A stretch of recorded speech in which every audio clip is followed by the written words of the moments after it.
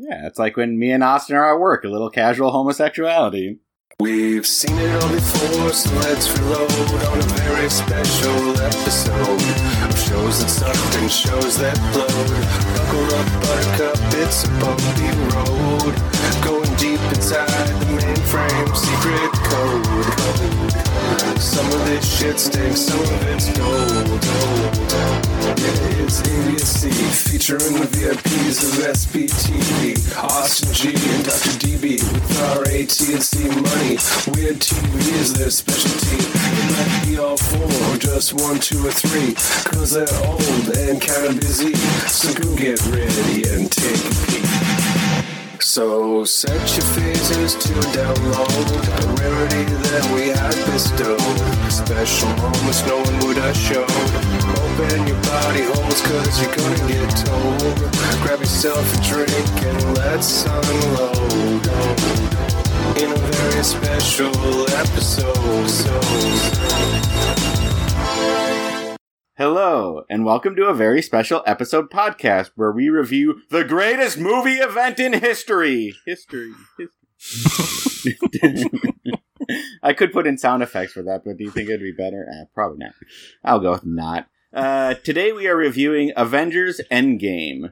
In this movie, Iron Man, Captain America, Thor, redacted, and Black Widow go to redacted, redacted, Ant-Man says redacted, Infinity Stones, redacted. Alright. So, with me is the person who made peace with their inner rage. Nobody. I guess Austin Gorton. You seem unconfident with this. And also with me is a person who violently kills Mexicans and Japanese.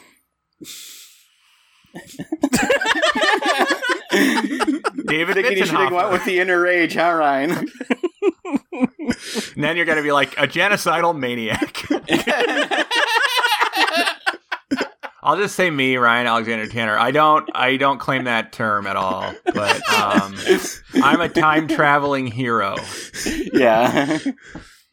You're sent from the future to fuck up. And also with us is our guest, Mark Giannacchio. He said it right. Mark. Hi. Yeah, I know. I paused, though. I had to be like, yeah. I was going to ask. I almost corrected you, David. I was like, no, it's Giannacchio. Welcome, Mark. Hi, thanks for having me. Yeah, again, this is your third time, I believe. Is that right? Wow. Yeah, it's the hat trick. How the mighty have fallen. They always say the third one, it'll be the disappointing climax of your trilogy of visits. It'll really fall apart at the end. Yeah. I look forward to having multiple endings to this podcast. Yeah, exactly. I just think the second time you come on is good because it doesn't have to wrap up neatly, so it can just have like a cool ending and then just kind of cut out real fast, you know? Yeah. Yeah, this time we're all going to be really sentimental for too long. And we're going to really analyze just how all the threads connected, you know? There's no more room for open-endedness. Yeah, so we're reviewing Avengers Endgame. Us four reviewed Infinity War 2, all right. If I remember correctly. Infinity War also.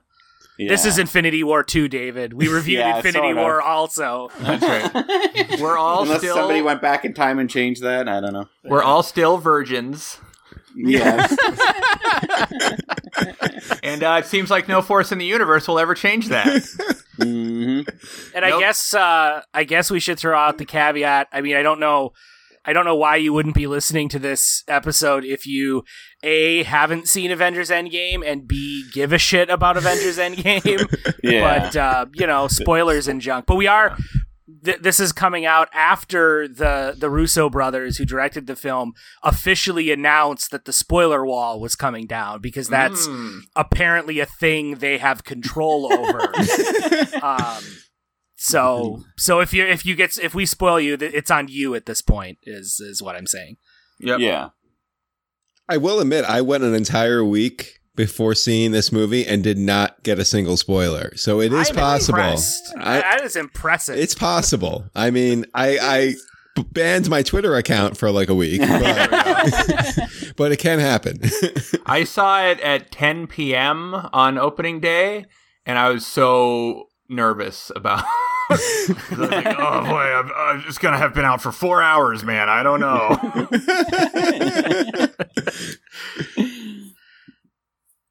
Yeah. So, where can we find you online, Ryan? The end.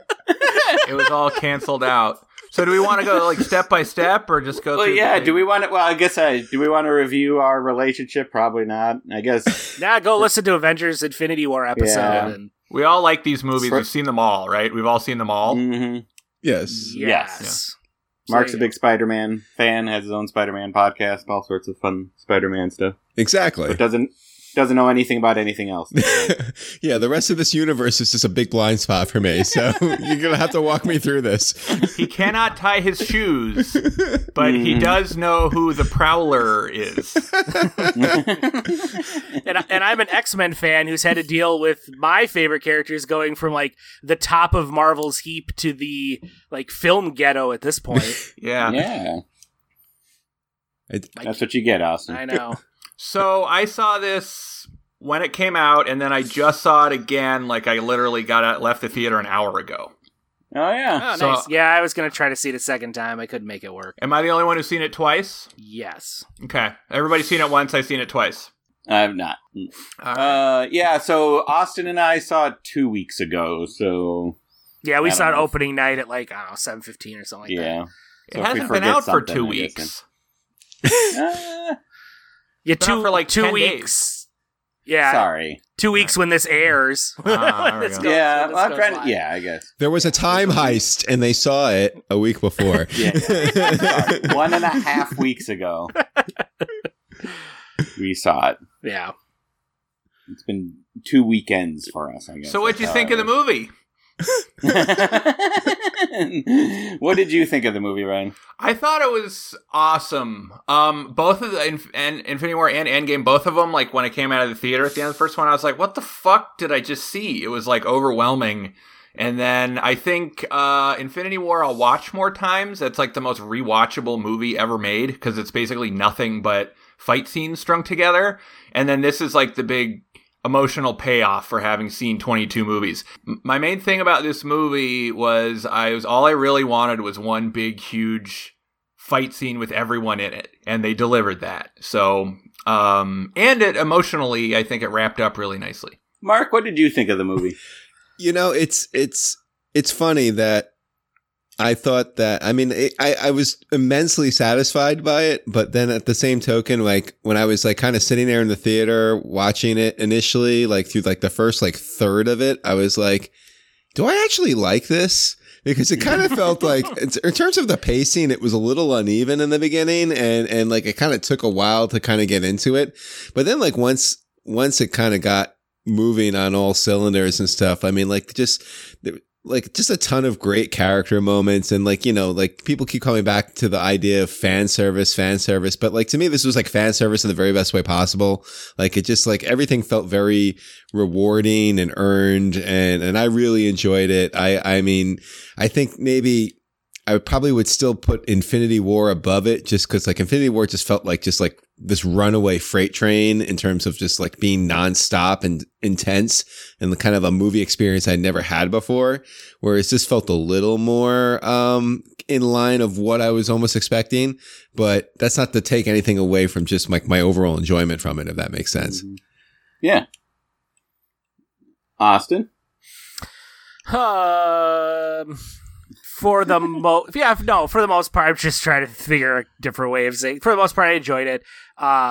Like Mark said, I thought it had some interesting pacing stuff going on.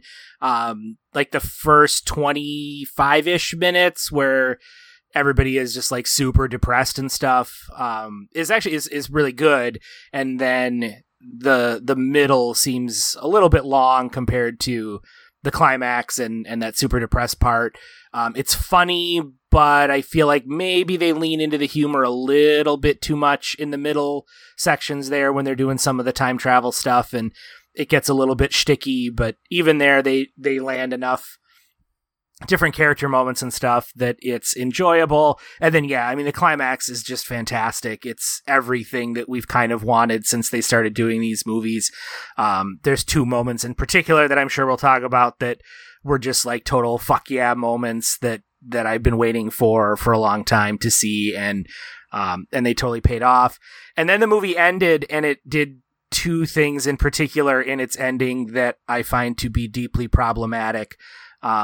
And I'm sure we will also talk about those and how problematic they are.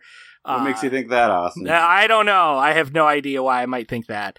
And so yeah, from a, emotional standpoint, it sticks the landing. It gives you kind of the big exciting action beats that you wanted, but there's some things at the end that leave a sour taste in my mouth. And like Mark said, that for that reason and others, I definitely could see myself just going back to watch Infinity War more often than I feel like I would reach for this to watch. And maybe I'd watch like that big fight scene at the end when everybody comes pouring out of all the different Doctor Strange portals. But Infinity War as a whole was just like a shit ton of fun.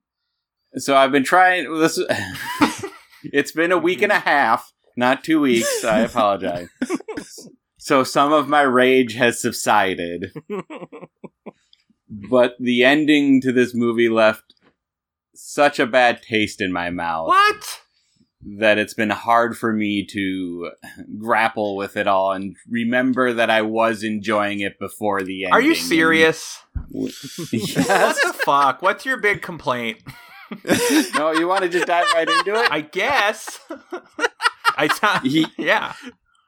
You can't take 50% of the population of Earth away, wait 5 years, and then just shove them all back onto the Earth and think everything's going to be fine. I mean, I don't think this is going to be the last Marvel movie. So they definitely set up a really weird status quo that they're going to have to deal with. I'm sure Spider-Man will talk about it and we'll go from there. But yeah, but I mean, it's like, it's bigger than you can, like, it's more than just like, hey, let's mention that, hey, wasn't it weird when we were gone for, like, the entire structure of the world would have changed by then. Sure. I mean, it was a huge cataclysm that happened, and there's a 5-year gap between half of people, which would be pretty fucked up.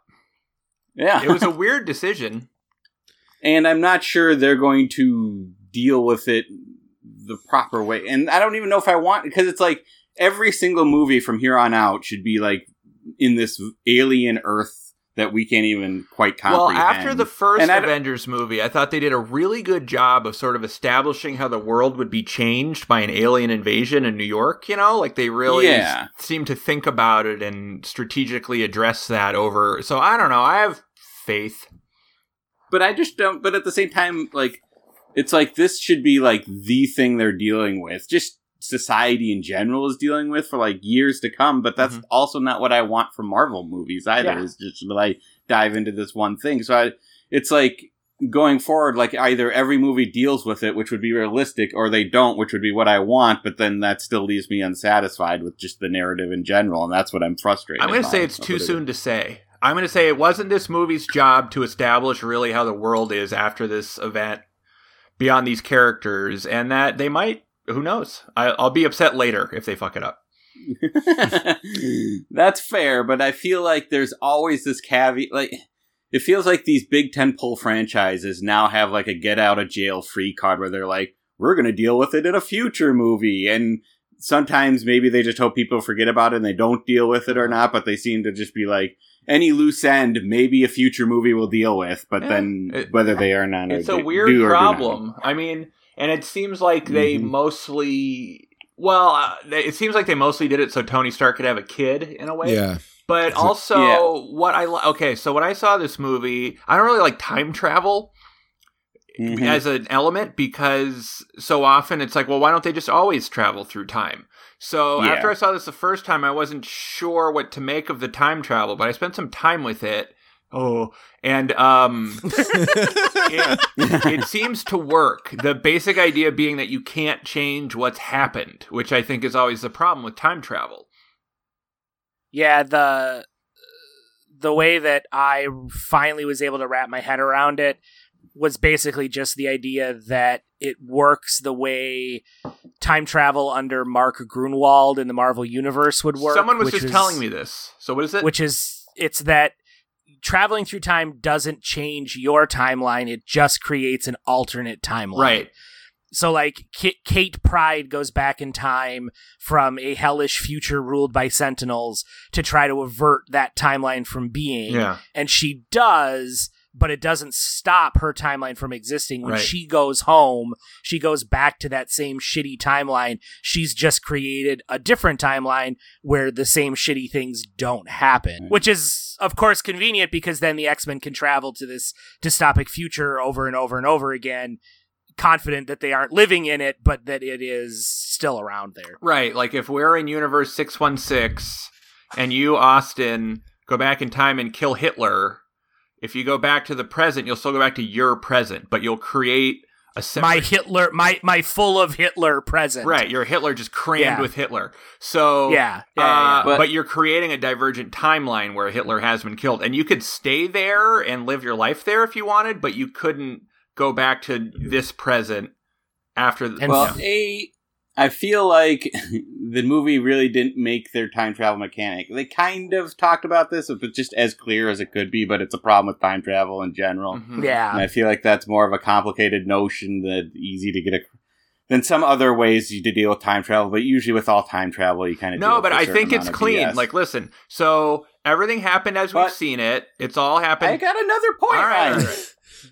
My other point is, if you go back in time and create an alternate timeline, and that alternate timeline leads to unspeakable suffering with everyone within that timeline, and then go back to your own timeline when you travel back into the future or to your present, are you responsible for the unspeakable suffering that's being inflicted upon people in another timeline?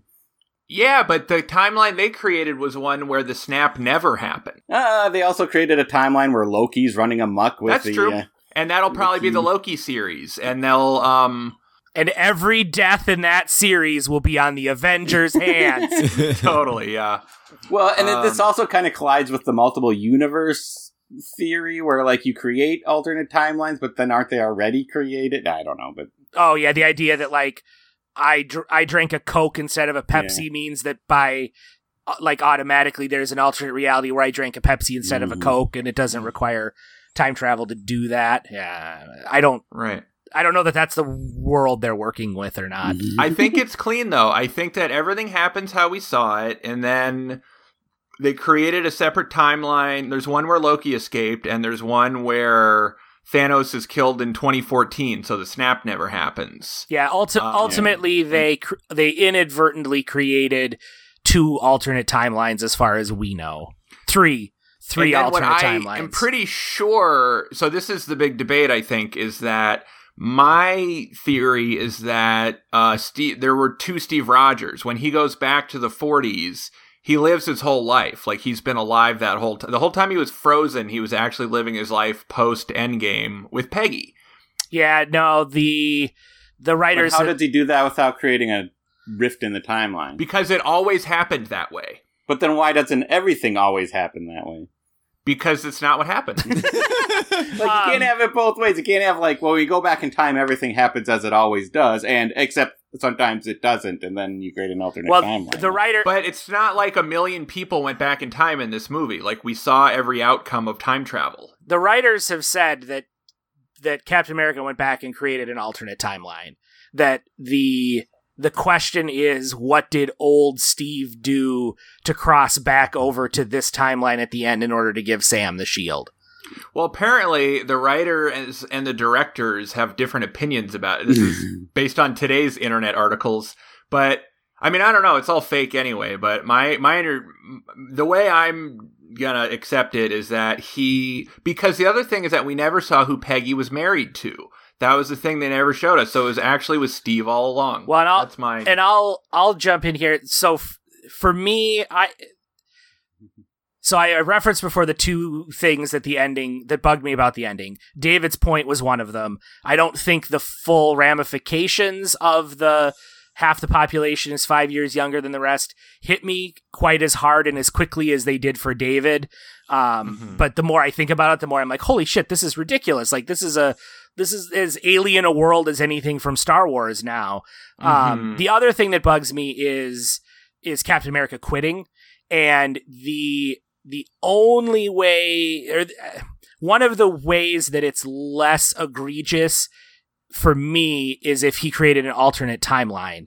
Because if the idea is that he went back in time and lived his life with Peggy in the timeline that we've seen, then he stood by while a ton of shit happened. Like, well, but we don't know what he was doing. Like, one is that by the time these movies started, he was like 70 years old.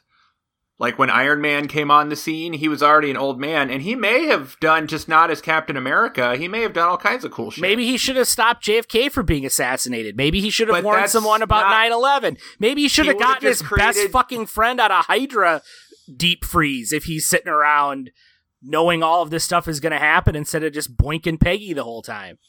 But he did it with the knowledge that he couldn't change the future. Except for him going back in time and changing all of this. Marrying Peggy. Yeah, but like, how is and that? How does the Captain America marry a federal agent to begin with without everybody not knowing that this federal agent is with Captain America? She's a secret agent. But guys, she's good at keeping secrets. You're missing an important point to all this. There was that lovely dance scene at the end, and it was so beautiful. And why does this matter? Mark, I've got a question for you. Oh, no. Yes. Now, you seem to be a fan of this hero named Spider-Man, yes, right? Correct. Yes. Is there any sort of motto or credo that kind of like he lives by and what inspired him to be a hero? Yeah, I know. Something about power, responsibility. I think it's, with great power comes great responsibility. As a part of having great power and that responsibility comes with it, does that include just quitting in the prime of your power? Well, if there's a lovely dance scene, I don't know. Well, I was reading these science journals, and they said that the latest quantum physics theory is that there's an unlimited number of parallel universes, but this weird paradox is that in every single one, David Bitzenhofer is a curmudgeon. It's never not that way. In any you could do anything, any variation of reality. It's not good enough. Is that what physicists call the Bitzenhofer constant? Yeah. I don't want to be this way. I could have enjoyed it as long as they just didn't have Captain America quit and just went back in time and stopped the snap instead of... I think after you save the universe, like literally save the universe, you can retire, man. Great power, great responsibility. He's Captain America. The best Avenger is quitting when you've got half the population coming back from 5 years and he's the only one with the experience to actually help them through this. Yeah, and that's where for me, so... Okay, he's in an alternate timeline. For all we know, he made that alternate timeline way better than our shitty timeline because he knew what was going to happen. And I'm fine with that. And I'm fine with the idea that, like, he's fought enough. Like, it's time to, like, put down the shield and he's given his all and he saved the universe. He's done fighting. But you just had half the population of the planet come back and they have to deal with reintegrating themselves into a society where they've missed 5 years. You know who could probably help them with that? The guy who had to reintegrate himself into society after missing out on 70 years. And I'm not saying that Captain America had to keep being an Avenger. He could have passed the shield on to Sam and been like, I'm done fighting. Instead, I'm going to do what I can to help the people that came back adjust to their new reality, because that's what I did. I'm good at that. I'm the only person in this world who's gone through what half the population of Earth has gone through, and I can help those people deal with it. Also, I'm going to hang out with my best friend that I like blew up my relationship with the Avengers and my, relationship with my country in order to save his life, and now we could like hang out again, but instead I'm going to go back and hang out with my girlfriend.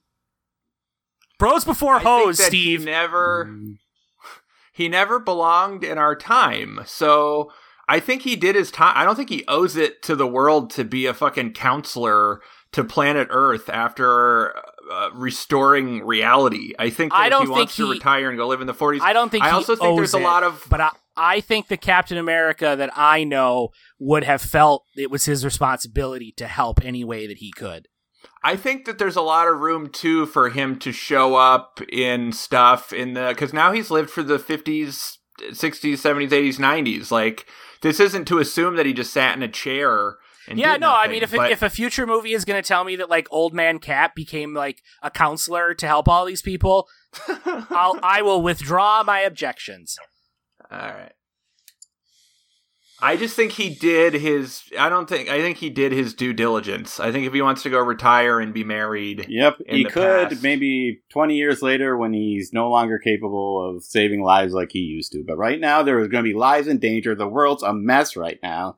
They're going to need heroes more than ever. And now he's not going to be there to help. And people are going to die because he wasn't there. Hey guys, wasn't it cool when Captain America had Thor's hammer? These movies are dumb. Like the first Avengers movie, the whole middle of the movie is they put a big floating hovercraft in the air and then it falls out of the sky. Which then every time a helicarrier is in the sky, it falls. Like, why do they have those at all? These movies, none of them hold up under any scrutiny. They're fun movies. Ryan, if you don't think David objected to the ludicrousness of the helicarrier in the first Avengers movie, then you do not know David. Well, I pointed out the Bitzenhofer theory. I didn't object to the helicarrier. I liked the first Avengers, and I've liked this movie. I think I probably have to watch it again. I'm saying the ending left a bad taste. Right, and what happens is it was especially the 50% of the population, and just what a mess that was. And like then it ends with like Ant-Man just looking up to the sky, all content, even though he missed like 5 of his daughter's formative years. And I'm like, it just didn't. It was framed as a happier ending than it should be, because the world is going to be a goddamn mess, and so that left a bad taste in my mouth. And then what happens is I start nitpicking at I start looking at everything because now I'm angry, and this is what happens. But what about Fat Thor? I mean, that was fun. Yeah, well, I guess if we want to move this along a little, like I think one of the reasons they did what they did was because they really wanted the, quote, original Avengers, at least movie-wise, to have, like, their swan song and, like, have them go through these 5 years, but they really didn't want to age the rest of the Marvel Universe. And so this is what they did. And so what do we think of the swan song for the Avengers? I thought it was great. Do you like where they all... Because... I mean, we could go one by, like, so Hulk has just, I'm going to reserve my complaint for a moment, but, no, so Hulk is what? He's now, he has combined Banner and the Hulk into one person, but he doesn't smash almost at all in the movie. He's what they call in the comics the Professor Hulk variant of Hulk, where it's the like body of Hulk, all the strength of Hulk, but with the mind and self-control of Banner. This is basically Peter David's Hulk, right? Exactly. Which is generally the most acclaimed iteration of Hulk. I would say it's my favorite version of Hulk. So yeah, well, it's an era of Peter David's Hulk. There's also the gray Hulk was Peter. Yeah, David's that's Hulk true. too. Yeah, that's true. But yeah, it's actually the Hulk from when Infinity Gauntlet was happening. Actually, yeah, you're right. I never even thought of that, Ryan. But you're right. That's when the original Infinity Gauntlet happened. This was the version of Hulk that they had. And one thing that I thought was a weird, like when after they're like, "Oh, Black Widow died," and Hulk's like, "Ah, fuck, she died," and then he was like, "Oh man, I should have called her in the 5 years that we were both on Earth." Like, I think I would have developed that relationship at all. Yeah, my only complaint is that they spent so much time last movie dealing with the fact that Bruce Banner couldn't turn into the Hulk. That was like a major plot point, and then like it's solved off screen between movies, which just felt a little weird for me. David, that's not your only complaint. No, my only complaint with the Hulk. But I do feel like, and I don't think this was the case, there's like a lot of, it almost feels like it was two different writers who did these movies, and the second one just kind of wanted to ignore things conveniently of the first one. And they didn't flow together as much as I thought they would. I'll put it just. I don't know. I think the first one is like a bombardment of cool shit. Yeah. And then this one is like, okay, we got to kind of emotionally wrap up. Because all these Avengers movies that work are really just about these central characters and them having arcs. And that's why the villains sort of are secondary a lot of times. Like Loki is the villain of the first one, who's just a villain from Thor, and he barely does anything. It's really about these characters and how they function together and what's going on with them based on these other movies. So I thought in that sense it was it worked really, really well. Yeah, but then you have like character moments happen off screen, which then but you also had a million payoffs. This movie managed to have 22 movies. Like I just watched it again. Even like when the squadrons show up to back them up in this big war at the end, and Falcon is communicating with Captain America, and he says, "On your left," which is like what he said when they first met each other. That was like their meet cute line. There's like a million things like that, like sort of culminations of all these movies. I almost got teared up when Cap's like, it's basically him against like Thanos and his entire army, and his shield is broken and he's just all battered, and all of a sudden you just hear like the static on the radio, and then "on your left," and it's like, oh, it's what he said to him in that movie, and now they're coming to help him. And then they all came pouring out, and it was fantastic. Yeah, we could get into Black Widow. She just dies. I think that's her swan song. I thought it would have been... It was funny because if Hawkeye had died, like, no one would have given a shit. He wouldn't have even had to die in slow motion, or you wouldn't even need, like, swelling music. He would have just, like, jumped off, and she'd be like, all right, got stone. I guess Linda Cardellini will miss him. I don't know. I mean, did we miss him in the first Avengers? I don't think we did. I mean, no. That's like Vision's like the only one that doesn't come back, and I was like, oh well. Yeah.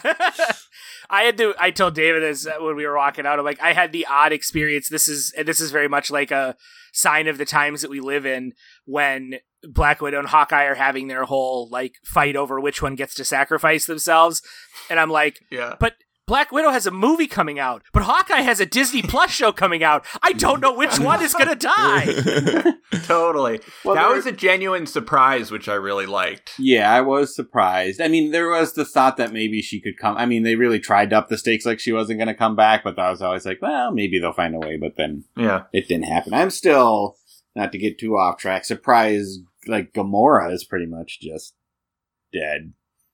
Well, but so she's time displaced. Yeah, we have alternate, not fallen in love with Peter Quill yet, Gamora. Yeah. And I was thinking about that. It would probably not be too hard if they want. I mean, probably in the third Guardians movie, they're going to be looking for her for, at least the first 6 minutes based on what they did with the second one and Quill's dad. But, they could either spend the movie like trying to like reacquaint with her, or they could do some like they could give her memories from someone on the internet told me that in that last scene with Thor and the Guardians, that before Thor comes in on the screen that Peter Quill is working on, it's the computer is like searching for Gamora. So I just saw it again. So that's clearly gonna be part of Guardians 3. And again, I should just point out that as of yet, Lauren has not seen all the Marvel movies, but she does like the Guardian of the Galaxies movies. So now the third one is probably going to be a little confusing when it's like, wait, there's... Well, but again, it's essentially, as a story point, it's basically she has amnesia. Yeah. Yeah, it'll come down to how in that film they explain that. If they don't explain it at all, then it's probably going to be super confusing. If they throw in a couple of lines of dialogue, depending on what they say, it might be easy enough for her to just kind of roll with it. And yeah, it's just I guess, a new cinema world we're living in where all these major changes happen to a bunch of different franchises, and they kind of just expect you to have watched them all. Yeah, keep up or keep your comments to yourself, I guess.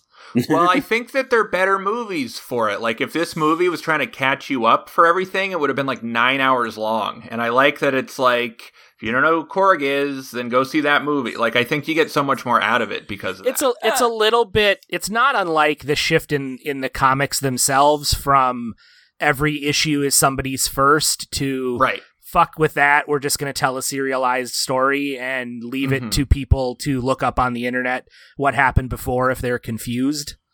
True. I just argue that they could have done, like, not catching everyone up in Endgame, I'm on board with, but now you got to catch everyone up on all these other franchises, and I feel like with these big crossover movies, don't have to make all these major changes to all these other franchises, but choose to. Mark, how do you feel about the fact that from now on, the cinematic Spider-Man is a Spider-Man who's like 5 years off of like pop culture and world history and whatnot? Yeah, I mean, to be honest, not to get into like the nitpick parade, but like that was kind of one of the things that really threw me going through that ending. I mean, we had all these, I felt pretty satisfying character moments, but then like, you know, you have like Peter and, well, I guess I can't call him Genki. He's Ned Leeds. Right. You know, and I'm like, so wait a second. Like, did everyone in this school get dusted? Because, like, you know, that's going to show up in the next Spider-Man. Like, to me, like, I like literally started like trying to like work the mechanics out in my head. And I was like, I mean, not for nothing. I was also like, whatever, I'll worry about it later. but in reality, it's like, wait, this doesn't make sense. Like, cause it's like, you know, they're like acknowledging each other. I'm like, so wait, did they either all get dusted or did only he get dusted? They're welcoming him back, but wait, they should be 5 years older. None of this makes sense to me. So like, would the school have room for him? Right. Well, yeah. Is the school even still open? Half the schools would have been closed. Yeah. So I don't think it's a huge stretch to say that Peter and his supporting cast, like Mary Jane and Flash Thompson and Genki, all got snapped, and everyone else, it doesn't really matter. Like, to be like, okay, 4 characters all got snapped. Like, and as Aunt May doesn't even need to get snapped. Really, anyone who's not a teenager, it's not. It's a big deal, but it's not that big a deal. Well, what's interesting is I also thought about how they're going to, like, I bet you would think in these future Marvel movies they're going to do pop culture references and how none of them will make sense anymore because their entire culture will be different than ours because of this. Like, I have 2 quick sidebars for you, Mark. Did we know in Spider-Man Homecoming that he was Ned Leeds? Yeah, I think they established that at some point. Okay, yeah. I totally missed that he, like, I knew obviously his name was Ned, but I totally missed that he was Ned Leeds.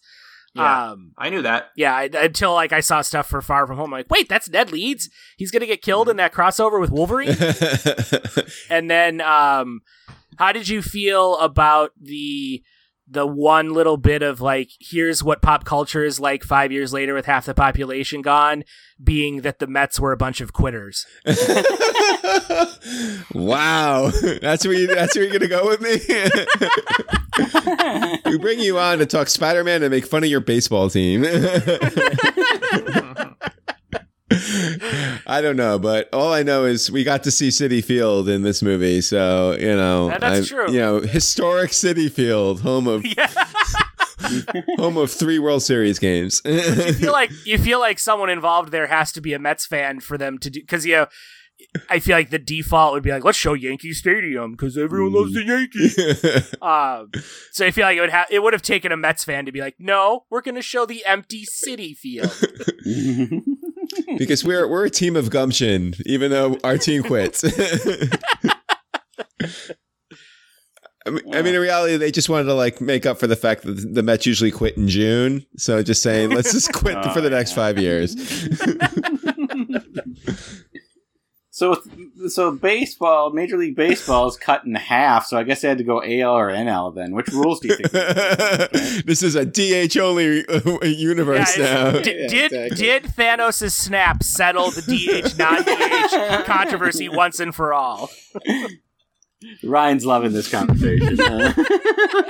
I really liked when Valkyrie was on a winged horse. I also liked that. Cool. That was very cool. I was genuinely... I was surprised by how much I liked that. I was like, I don't know why I liked this so much, but I was like, whoa. That was one of those where, like, I was... Like, I'm not a super spoiler phobe. I mean, if I had to go like Mark did for a week without seeing it, I probably would have gone full dark. But at the same time, like, I'm not super freaked out about spoilers, but I also don't, like, seek them out. And so I was generally unaware of, like, a lot of the ancillary cast and stuff. So, like, I was pleasantly surprised by, like, a lot of the people that showed up, like, having Valkyrie in it. Like, I just figured they were going to have her, and there she was. Yeah. And, bringing back Robert Redford for his cameo in that timeline, and Crossbones and all that was a nice touch. I wish that there were more movies where you see basically jack shit. Like, I was watching the movie again today, and the whole big ending thing, I was like, you didn't see any of this before the movie came out. I loved that. Oh, like in trailers and stuff. Yeah. I mean, we got Jarvis, man, from the TV show. He's the only TV character to come to the movies. I carry a torch hard for that Agent Carter show. I was super stoked when they had TV Jarvis show up as Howard Stark's butler. Yeah, no, it was a nice little nod. Yeah, it was great. Is he Howard Stark's butler on the show? I don't know. That was the one thing. Yeah, he is. The idea is that, like, Howard gives Agent Carter Jarvis to, like, help her with her clandestine secret agent stuff. And he was like the second lead on that show, and it was it was it's like him and Agent Carter. It's Agent Carter and him and busting heads and stuff. So that was just like, someone remembers that show existed and got that actor back for a little cameo. But yeah, I thought it was completely satisfying that Steve got to go bang Peggy. That to me, I was like, I'm not gonna care about I mean, I was like, does this time travel add up? And I have decided, at least for myself, that it does, and therefore I like the movie. So, Hawkeye, do we care about him? He had an arc, I guess. He became super violent, and that was a thing. But then they're like, "Hey, we need you." He's like, "All right." And then he doesn't die, so that happens. The whole like getting the band back together part of the movie, I was, that's not. I don't want to rewatch that 50 times. Like, I will say go ahead, David. No, I was just going to say, it is, we're not as focused as, I don't know, whatever, but I was thinking... At all. Yeah, we're not focused at all. But just you're saying, like, getting the band back together. When I was watching it even, and I'm not even, this isn't a criticism, I was struck by just how little action there was for the vast majority of the movie. Yep. Well, and again, Infinity War was like... Yeah, nonstop. These guys fight, and then these guys show up, and these guys fight, and then it's a misunderstanding, and they fight. You're just like, you must work for Thanos, let's fight! So I think they work kind of as, if you're going to call them one big movie, I think it kind of works, because it's like, all right, we gave you everything you wanted, so now we're going to do some character shit. I guess you could argue with some pacing if you put them just together, where it's like all action, then no action, but and then tons of action right at the last minute. Yeah. Well, it's actually a lot like the 2 Kill Bill movies. Yeah, a little bit. But then again, yeah. I think structurally they're almost. Yeah, I know. That's interesting. Yeah, that it's very just all action and then no action. Yeah.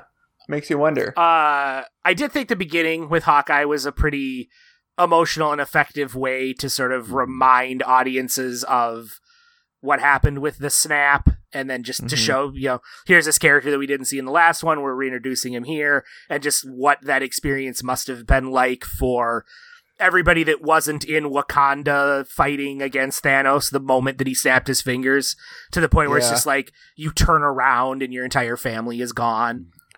Do you think that he went and still made himself some hot dogs? Well, I mean, she already made the hot dogs. He's like, I gotta eat. Do you think he was like, I'm not gonna let these go to waste? With mayo or mustard, though? I mean, that's the question. It's ketchup. Mustard. Awesome. Ketchup on a hot dog, you're a monster, Ryan. Yeah, David? Ketchup on a hot dog's fine. It is fine. I'm just...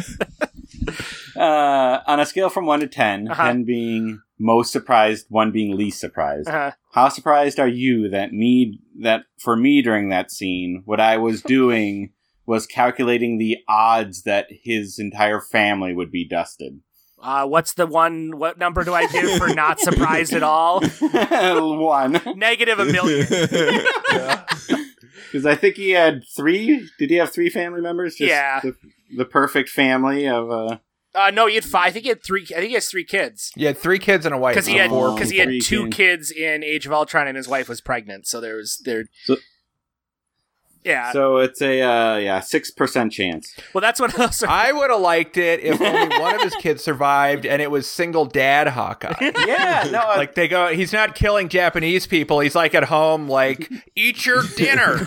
I know that our whole family was dusted. Eat your dinner. I'm saying it could have been interesting if he had to, and not be a single dad like the way you're saying, but that he still had someone to care for and had to like protect them. But that, David, I guess that'd be if it was more focused on Hawkeye, and who wants that? David, your flaw in logic there is that you believe that there's a way that Hawkeye can be Give him Pizza Dog. Come on. Exactly. They literally could have just never showed him and no one would have even brought it up. So now we got Fat Thor. What do we think of Fat Thor? Well, I'm down with that, Thor. I mean, it gives me confidence that I could be a superhero someday. Well, it is like one of those, you always assumed that like Thor's body was just his natural body because he's like a Asgardian, and I'm like, apparently he had to be like doing like stomach crunches every morning and then or like exercising at all. I mean, because I read some article by some nerd on the internet about how hurt their feelings were by the fat jokes. It was like, a lot of fat people see these movies. But I think also, rather than Fat Thor, maybe we could call him severe alcoholic shut-in. Well, he was 'Cause clearly it's like- dealing with some PTSD symptoms there. Yeah, I thought it worked. And I think Chris Hemsworth, I think it's interesting that Marvel Universe Thor is basically like, okay, Thor sucks as a character. So how do we make this character someone people give a shit about? And so they've really gone off the rails with him in all these weird ways. Yeah, that's been interesting. I did really like the scene with his mom, with Renee Russo. Like, it was almost worth sitting through Dark World just to get that scene with Renee Russo where she like kind of helps him come to terms with things and gives him the whole lesson about how we shouldn't be, I forget exactly how it goes, like we shouldn't be who we're expected to be, we should be who we are, or something like that. I just saw this movie for a second time, and that was when I chose to get up and piss and walk around for a few minutes. It was a long movie. I don't need to see Thor and his mom again. I'm like, Mark, any other additional thoughts on Fat Thor? No, I mean it's funny. Like, I have enjoyed the kind of the character turn from Thor since Ragnarok, but like there were definitely some moments in this one where I just felt like they kind of leaned too much into the funny with Thor. I mean, like he's still the freaking god of thunder. Like, can we give him a little more gravitas than that? I mean, and I feel like towards the end in the battle with Thanos, they did, but there was, it seemed a little too silly sometimes. Like some of the jokes just didn't land as much in the context of, Endgame, like where if it was maybe Thor 3, I would have been okay with it. I don't know if I'm being like too nitpicky with that. No, I get what you mean, Mark. I think like when I said earlier that in the middle there, I felt like they leaned into the jokes a little bit too much. I think most of that was probably with Fat Thor and Rocket, and just like once they're on the mission, and I was ready for them to sort of, let's dial back the funny side of Fat Thor and just deal with like they're on a mission now. I liked that they stuck with it, since everyone asked me, and that like he doesn't not become Fat Thor anymore at any point, and that he would be pretty fucked up after everything that happened. Like, Asgard went to shit. Like, most Asgardians were killed anyway, and then the half that remained, like, it makes sense that this guy was, and they made a big point in the last one that he fucked up and didn't kill Thanos. Like, he had his chance and he blew it. And so it made sense that he would really, he felt fucked up. Like, he was just not coping well. Yeah, I did like that at the end when he was like fighting Thanos and all that. Like, he was still Fat Thor. Like, it wasn't like, I've got my mojo back and I've reclaimed my hammer and now I am physically in shape again. That he was still like overweight and it didn't just like melt off with like lightning or something like that. Right, and that it wasn't like he was like, oh, I'm so fat, and like farting at the end. It's like, he still kicked ass. he was still the god of thunder. They didn't play it for jokes at that point. He was very capable. You know, he just was fucked up emotionally. Yeah. Yeah. But I like, too, that his lightning can braid his beard. And then I think that leaves us with Iron Man, Mr. Tony Stark himself. Do we have any opinions on his arc? Although, well, you can go on. I'm excited to hear what you didn't like about it, David. No, I wasn't going to say I didn't like it, but I was saying an arc, but at the same time, when you think about it, I don't know how much he's changed since Avengers, basically, because he was willing to sacrifice himself then, too. That's all I was thinking. Yeah, like I saw somebody talking about, it might have been one of the writers talking about how they sort of saw Tony and Steve coming towards each other over the course of the films, that like Steve learned to be a little bit more selfish like Tony, and that was why they had him kind of go off with Peggy at the end. And then Steve learned to be more selfless, and he learned to be the guy that would throw himself down on the wire so that somebody else could crawl over him, so to speak. But to your point, David, like I remember reading that and thinking like, yeah, but is that the lesson that he learned at the end of Avengers, when he literally like sacrificed himself to throw the nuke through space and thought he was going to die, and obviously he didn't, but he was prepared to at that point in time. So I don't know. But after Avengers 2, he's like, there's this big shit going on. There's this big threat from space. Like, Ultron's all about how he fucks up in this misguided attempt to defend the world. It's funny you bring that up, Ryan. So the weekend that Endgame came out, of course, every cable channel in existence that had the rights to air any Marvel movie was airing it that weekend. Yeah, I know. So like I at one point I was flipping between like 6 different Marvel movies just on cable, and one of them was Age of Ultron. And after like Ultron first wakes up and breaks out at the party, and then they all kind of figure out what Tony did, and they're giving him crap about it. At one point, he has a line where he like points up at the sky and he's like, "That up there, that's Endgame." I was like, yes, it is Endgame. That's the name of your last movie. Yeah. Well, and you know what? I rewatched Infinity War, and I didn't notice it before, but when Doctor Strange, he goes, "We're in the Endgame," and he looks right at the camera and he's making finger quotes. I didn't notice it. It seemed so casual. It seemed so natural the first time I saw it, but now I realize. Yeah. I felt like in hindsight, I shouldn't have been surprised at all that Tony died in the end. Like it seemed like such a culmination of like, oh, this whole thing started with him. This is like the end of the original Avengers, and that sort of it's not technically the end of Phase 3. That's Spider-Man Far From Home, but just this whole narrative, it started with Tony, it ends with Tony, it begins with the birth of Iron Man, it ends with the death of Iron Man. I mean, as David and I have talked about, sometimes these narrative conventions are expected in cliche for a reason, because they work so well. And it was like, yeah, duh, of course Tony was going to die at the end. Why did I let myself get talked into thinking otherwise by all the people that are like, well, it's super easy for Robert Downey Jr. to be Iron Man. He just shows up and gets like filmed in the face for a while, and then they can CG Iron Man and stuff. And I was like, yeah, that makes sense. Why would he give up his meal ticket? And then I watched it, and I'm like, yeah, no, he should have died. That totally made sense. I would have been more surprised if he'd lived, honestly. Yeah. Like, after Tony's funeral, I was like, oh shit, Captain America's still alive? Like, huh. And then he went back, and I was like, oh, okay, all right. Because those two dudes, I was just like, those guys are done. Yeah, it was just the only reason I thought Tony Stark might live was all based on commercial reasons and no narrative reasons. Was just like, he's a big moneymaker for them, I think more than Captain America is, and they probably, he's probably a good face for Marvel, and so I don't know if they want to give that up. But, like, narratively, it all made sense for him to die. Yeah, I mean, I guess I was mildly surprised. I mean, I don't want to come across as the naive one here, but, like, I guess for me, with when they were kind of setting up the convention of the story, I was thinking, oh, Tony's big sacrifice, I thought it was going to be losing the daughter somehow. Not necessarily that she would die, but like with the whole time travel, I was like, oh, well, if they have to go back to before the snap, that means the daughter never happened. And maybe that's going to be what he has to give up to make this happen. And that will be his sacrifice, not necessarily his life. You know what I mean? But then when they made it very abundantly clear that, oh, no, this is going to be like still in the present day, I was like, oh, okay, no, he's going to die. But like, I think for a while I was like, oh, okay, so that's going to be the big moment for him. And it just, so I guess I could, on the surprise scale, I'm like a 3. Yeah.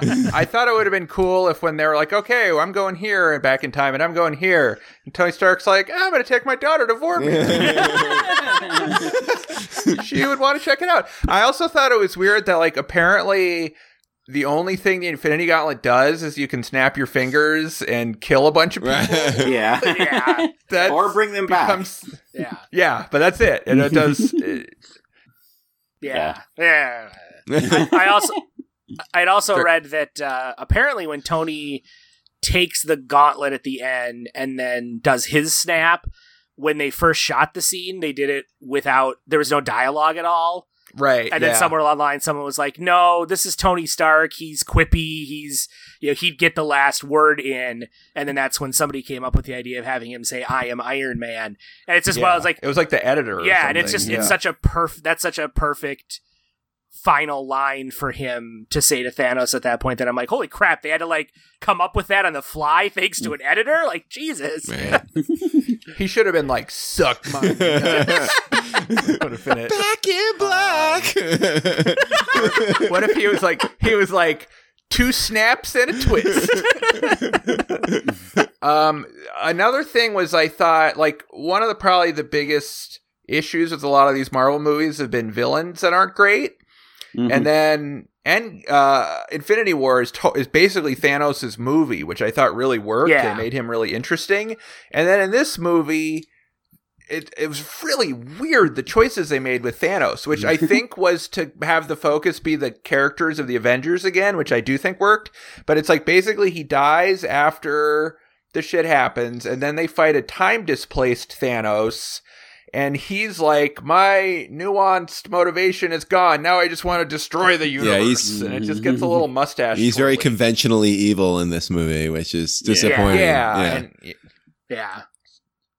But also that Thanos got to die knowing he'd succeeded. So it's a different Thanos. Like, it's not the Thanos we know who's the villain of this. So it kind of works. All right. Well, one thing we haven't talked about yet in this movie is all the barriers it's breaking. And so I think it should be pointed out that this is the first Marvel movie with an openly gay character. Oh, yeah.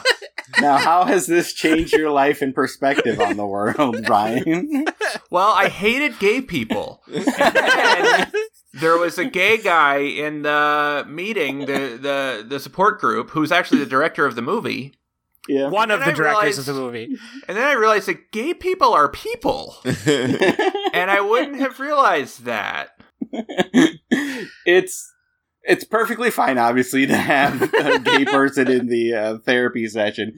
Marvel touting it as anything is pretty disappointing, I'll put it that way. I totally missed it. Have they seriously been touting that?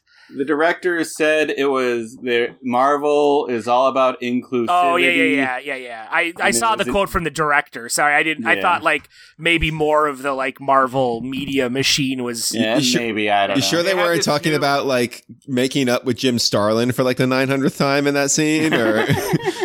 Yeah, because Jim Starlin was in that group therapy session too. Yeah. Have you seen? There's the new post-spoiler trailer, and it's just the support group with the gay guy. That's the whole. And then it just says inclusivity. I think honestly that it's really cool to. I think that there's something about inclusivity to be like a gay superhero and like really making that a thing, but also like casual homosexuality in movies, I think is good. I support it. I'm not gonna. I'm not criticizing it in that. It's just any sort of self-congratulation on it, especially when you have 0 other gay characters in all your movies. it's not worth patting yourself on the back over. That's all I'm saying. Yeah, that's where like when I first saw the movie and they have that scene and he's like talks about going on this date and then he mentions the guy, I'm like, oh, that's kind of cool. Just like a little bit of casual homosexuality. Like it's not a big deal. It's not a plot point. We're not drawing attention to it. It's just like, yeah, people go on dates. It's like when me and Austin are at work, a little casual homosexuality. Homosexuality, exactly. It's great. But then when it was pointed out to me that was literally the first gay character in a Marvel movie, I was like, wait, that's ridiculous. Well, it's a bunch of 70-year-old characters, like. Oh, I know. That's the problem, but yeah, but there are other solutions to it. Yeah, Captain Marvel should have been gay, or could still be. She's on her way. I know, you're right. She was a weird element of this movie where it was like, that's about as much as I thought she was utilized well, and there was a logic to it, and given how much time we've spent with these other characters, she's probably in it about the right amount, but it was also just like, she just kept showing up. It was weird. Yeah, I agree. Although there is a bit of she's like, I have to go to all these other planets because they don't have the Avengers. And I'm like, these planets got to start stepping up their game. Why does Earth have to create all the heroes, I mean, guys, one of those Avengers is Hawkeye. You're telling me that like other planets don't have someone on the level of Hawkeye? Well, I read an article on the internet that all the people on the planets she goes to are gay. And so, although it's a good representational thing, the fact that they always need to be saved by Captain Marvel it's fucked up, so I'm going to boycott Marvel movies now. I also read, I didn't realize this, that all the Captain Marvel stuff in this movie was filmed before her movie. Oh, yeah. Yeah. Well, so like this is the first time she ever that she was playing the character and had like no idea what any of this nonsense meant. Some of the filming of this movie sounds like a nightmare, actually. I think that there's so much shit patched together, though. Like, I think so many people, like Shuri, I think was like, I don't know, man. I went to set for 9 days. I fought a bunch of guys in green jumpsuits, and I saw the movie. And apparently, I'm doing all this shit with all these other, like. I think so many people were never there at the same time or were in scenes together and stuff. Oh, I know. And I just don't know if they make a lot of money, so who am I to say? You wonder if that's the best way to make movies, but that's like... Right. Yeah, I think it has so many name actors. I think the only way to get away with it is to get a bunch of no-name actors. Yeah. And I thought it worked. Like, the big conflict at the end was fucking awesome. Yeah, you don't notice it really when you're watching it, so they do a good job of hiding that fact. And what I really wanted more than anything was one more big generic army. Yeah. And I was like, you know what, the Avengers movies are actually the story of these giant space worms that just keep causing trouble. They should call it the Space War. It's called like the Infinity Saga. It should be called the Space Worm Saga. Well, what's kind of interesting about the way that they did the climax by having the alternate dimension Thanos cross over and like be the guy that they're fighting is that then like all of his henchmen got to come back, and so it was like for the first time it wasn't just faceless goons. It was like, oh yeah, it's that the creepy guy, the creepy telekinetic guy, and all those boring guys that I didn't care about from the last movie are back. Exactly, but at least I recognized them this time. It was like, hey, it's not just generic dog alien things that they're fighting. And then they're like, oh, now we have cave trolls from Lord of the Rings, too, as part of our army to go with the space worms. The thing I do want to see that they must have happened, but we didn't see, was I want to see Captain America return the Soul Stone and be like, it's the fucking Red Skull! Right? Well, there's a lot I want to see. That's the movie I want to see, is Captain America returning all the stones and like having to like re-inject Natalie Portman with them. Yeah, totally. Well, also, like, how do you return the Soul Stone? Like, what do you... Exactly. Just hand it back. Here you go. No, it's. I saw someone online that was like, Captain America walks up to Red Skull's like, I need to give this back. Oh, no one's ever done that before. I guess you have to do the opposite of sacrifice someone you love. He has to have sex with the Red Skull. Wait, so I need to save someone I hate? No, that would be the there's your gay on screen. It's like, the only way to return the stone is through me. Well, that's where, like, I also want to see Captain America putting back the stones just so that we can see how he manages to get them all back at exactly the right time, despite the fact that when they took them all, they were unable to do so without fucking things up. I know. To the point where, like, it was through no fault of their own. It was just, like, they didn't know Hulk was going to open that door at that point in time, and then it screwed up their whole plan. And Well, it all worked out. It was fine. I guess. Well, you know. Do you want to talk about Nebula? Sure. Sure. Do you want to talk about Nebula, Austin? I was just surprised. Like she was they really did a good job of developing her character, I guess, over the course of the movie and making her into someone that I gave two shits about in a way that I didn't before. Yeah. Totally. Yeah, that's all. One of my favorite little details from this movie is like how Nebula has to like switch out her head plate to be in disguise. Like, hey, wait a minute, Nebula had a gold head plate, now it's blue. She's her alternate timeline evil version. Yeah. But no, it's just one of those where it's like I never would have imagined that they would make me care about Nebula, but I did. And it was also, I thought, a nice hat tip back to the original Infinity Gauntlet, where Nebula played a significant role in defeating Thanos at the end. Yeah, very different role, though. Yeah, a very different role and a very different Nebula. Her relationship was a lot different and stuff. Yeah, but that opening where she's playing paper football with Tony, there was just so much to it. That was the thing where I was like, oh, this character is really well done and well performed. Yeah, like I know there's been a lot of times where people have complained about like you get Karen Gillan and you put her in all of this like blue makeup and prosthetics and stuff and bury her under all of this, but then you watch this movie and you're like, well, there's a reason that they hired her to play the part and she did a good job of it. Who is she? Is she Doctor Who? She was one of the more notable companions of the relaunched Doctor Who. Okay. Yes. All right.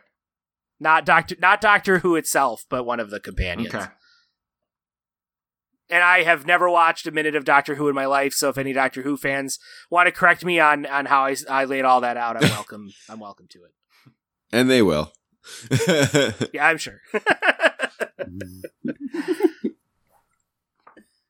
Should I be a curmudgeon again? Always. It's been like 15 minutes. What do you got, David?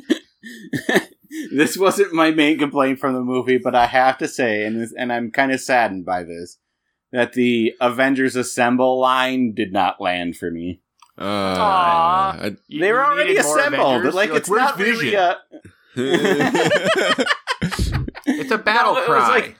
It's not a good battle cry. It's a good, like, pre-battle cry to get everyone together, but they're already together. You don't assemble. They needed to go forward and charge. Well, David, it sounds to me like your real problem is with Avengers Assemble being the Avengers battle cry as it was first introduced in like issue 12 of the Avengers in 1964, because that's all. It's never like, gather round everyone. It's always, we're here, let's charge into battle. That's what Avengers Assemble means. It's an alliteration. I thought too that was another one where they totally earned it. It was like they kept not saying it, and like that was a thing where, like at the end of Age of Ultron, right, where he's about to say it, and you're like, ooh, and that was when they did so many things where you're like, oh, they totally knew to wait till this point, like.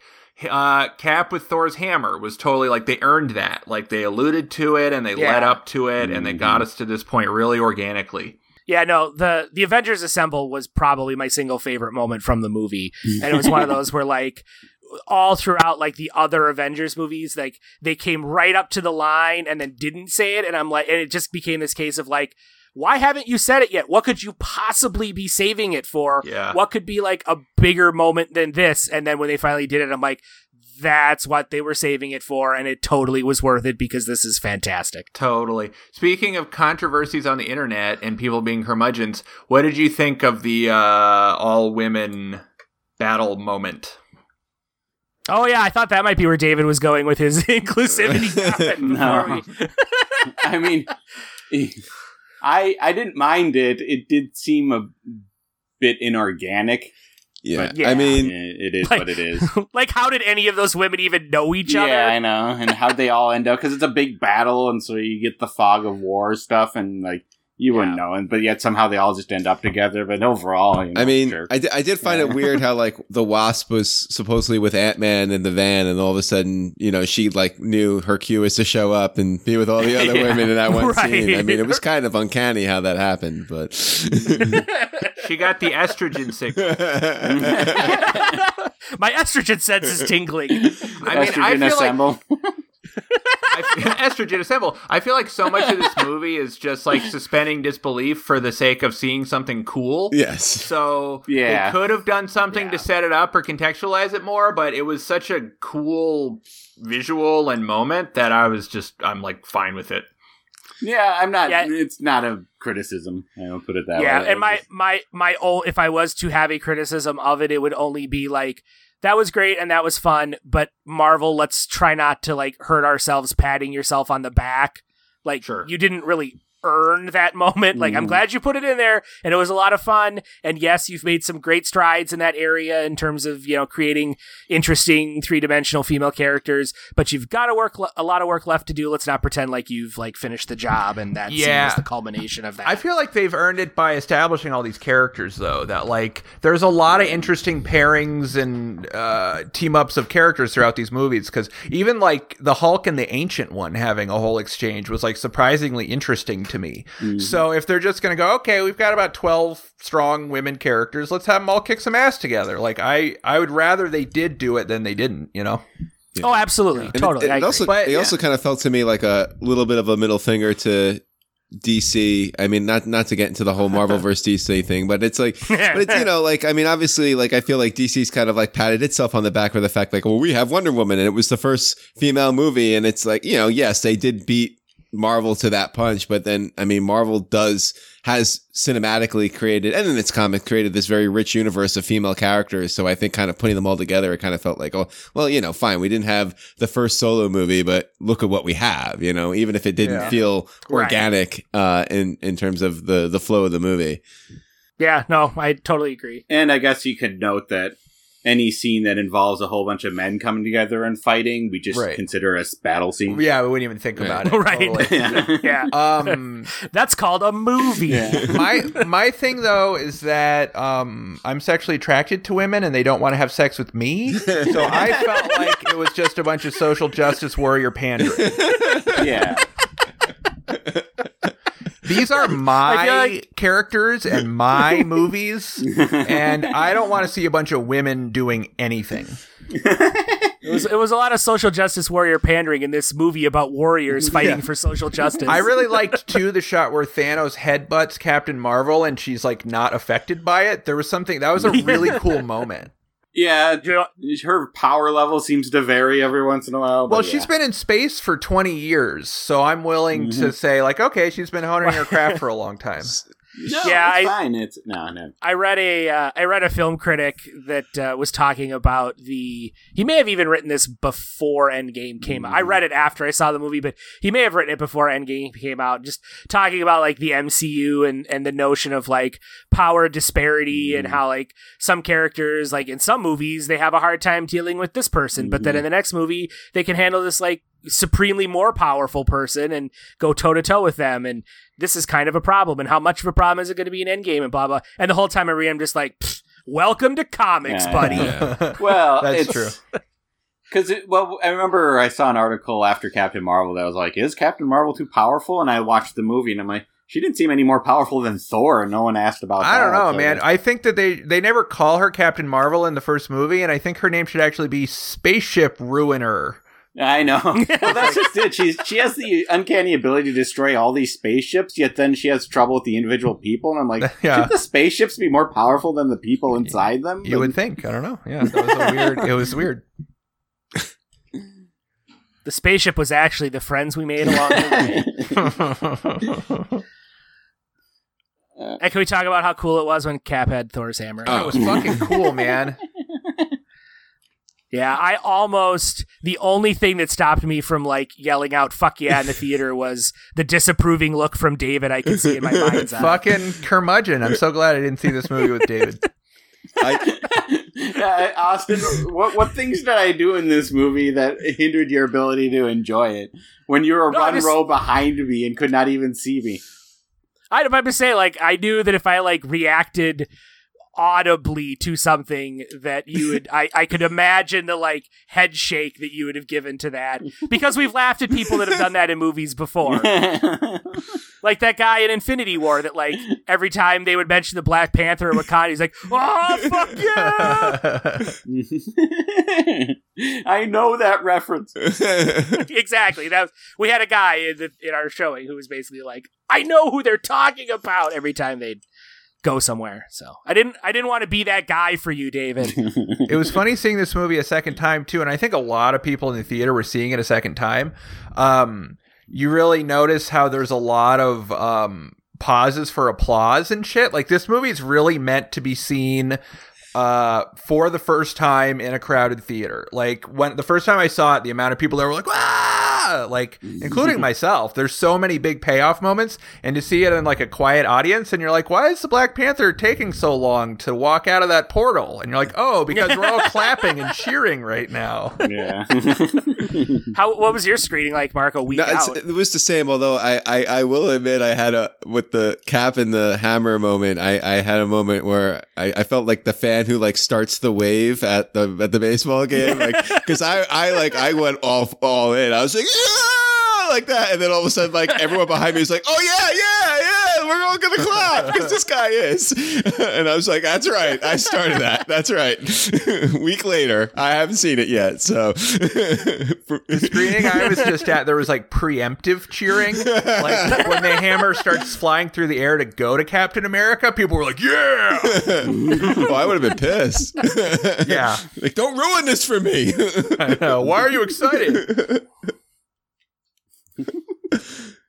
I did have someone sitting next to me at the end when Cap was with Peggy. They just kept saying, "Who is that? I am so confused right now." And I'm just like, "Shut up! It's beautiful, and it's making David mad." The person sitting next to them was like, "That's Captain America.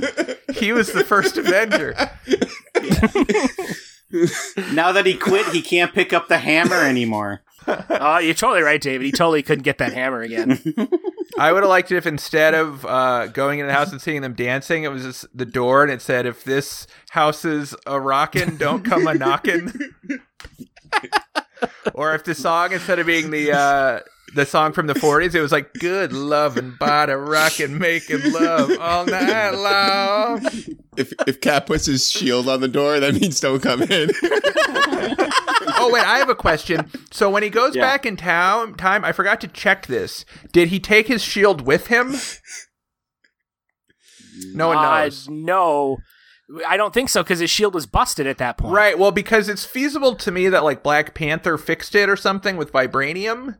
But yeah, if that didn't happen, then I don't know how he gives the shield to him, because it would be the same shield. So I don't know. I'm pretty sure that when he goes back, he has Thor's hammer and he has the briefcase with the stones in it. But not the shield. But not the shield. And so then that's the question of like, where did old Cap come from and how does he have this shield? Yeah. Is it did he like chisel it out of the frozen Captain America that was in his timeline that he went back to? I heard he pulled it out of Peggy Carter's vagina. How big is her vagina? You have to wait until a prequel to find out. And I'm curious what's gonna, like, if we're gonna get a movie or if they're gonna change the Falcon and Bucky series to a Captain America series, or how that's gonna pan out. Yeah, I'm assuming that the like Falcon Winter Soldier we're gonna find out it's a working title. Yeah, it's gonna be something else. We'll see. I'm pretty interested in where they go with that. If they do start branching off into these series, I don't think I'll keep up the way I have, because like that's sort of where I draw the line, is like a TV series. Then you could be one of those people that like picks up a movie and are like, "Wait, what the hell happened? Why is this character like this?" And well, and if that happens, if it works for you, I'll be like, "Well, I was on board for 22 movies." I can see this being kind of a stopping point. Like, I won't feel as much like I have to see all of them. Maybe. Yeah, it'll be interesting. Like, I think a lot of my criticisms would be lessened if this was the final Marvel movie. But well, it's a good thing it isn't then.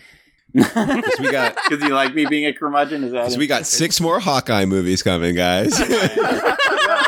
So do we think, I guess looking into the future, do we think that there's going to be another Avengers movie, right? Do we believe it? I feel like there's gotta be, right? Yeah. I mean, just the name has so much value attached to it at this point. I think they'll call it like New Avengers, and I think that Yeah. my big theory is that the Tony Stark role is going to be filled by Black Panther. Because just look at the numbers, man. That's the biggest solo character they have. It makes sense to me that he'll become the central figure of the next bunch of movies. I could see that because he could fill a similar role in terms of like he has the resources to pop up in like a random movie. He's got technology that he could like outfit people with, and that works as a vehicle to give him cameos into other movies and stuff like that. And I actually want them to do that War Machine becomes Iron Man. And that Falcons, I want them to do Black Avengers. Blavengers? We'll workshop that some more. Well, I did feel like they were grooming Doctor Strange to be the next like Tony Stark, but they could call an audible now that Black Panther's so popular, though. Too. I think they need to overhaul Doctor Strange a little bit too. I think he's the biggest dud of all the characterizations. Get him, David. Yeah. Shut your mouth, lying Alexander Tanner. No, his personality seems very much maybe too close to Tony Stark, and that's a little. Bit of a problem. That's what I was gonna say, David. Is I could see Doctor Strange filling the like Tony Stark personality role, whereas like Black Panther might fill more of the quote unquote like Iron Man professional role, so to speak. I don't know. All I want to know is where are the X-Men? I think it's going to be a few years. It'll be. Were a few there years. 2 previews in a row for Dark Phoenix at your screenings? No, we didn't even get one. That was really weird. There was like a preview for Dark Phoenix, and then there was another one right afterwards, and you're like, I already am not going to go see it. Why didn't you show me another preview?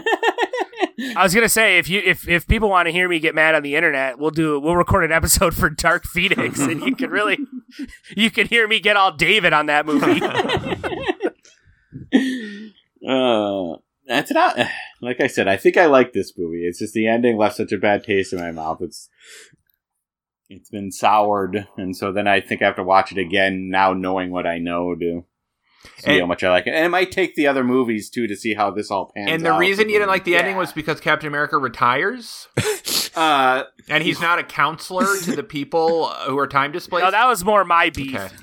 No, I didn't like that part. No, it was the 50% of the people coming back and like just the state of the world. And yeah, that's weird, but it's not like it's the same number of people. It's not like but all the infrastructure would have already changed in 5 years when you don't need these people. And then you got people who've moved on with their lives, and then it's like, oh, hi, honey, meet my new wife. Yeah. So, David, are you saying it would be better if half the universe was killed and that was it? No, I'm saying that's what you're saying, David. No, it's important. This would be like if Spider-Man went back in time to save Gwen Stacy, and then he like saves her, but now she's just paralyzed from the neck down, and you're like, well, yeah, this is better than her being dead. That's true. I come completely lost in your analogy now. That they saved the world, but it's paralyzed.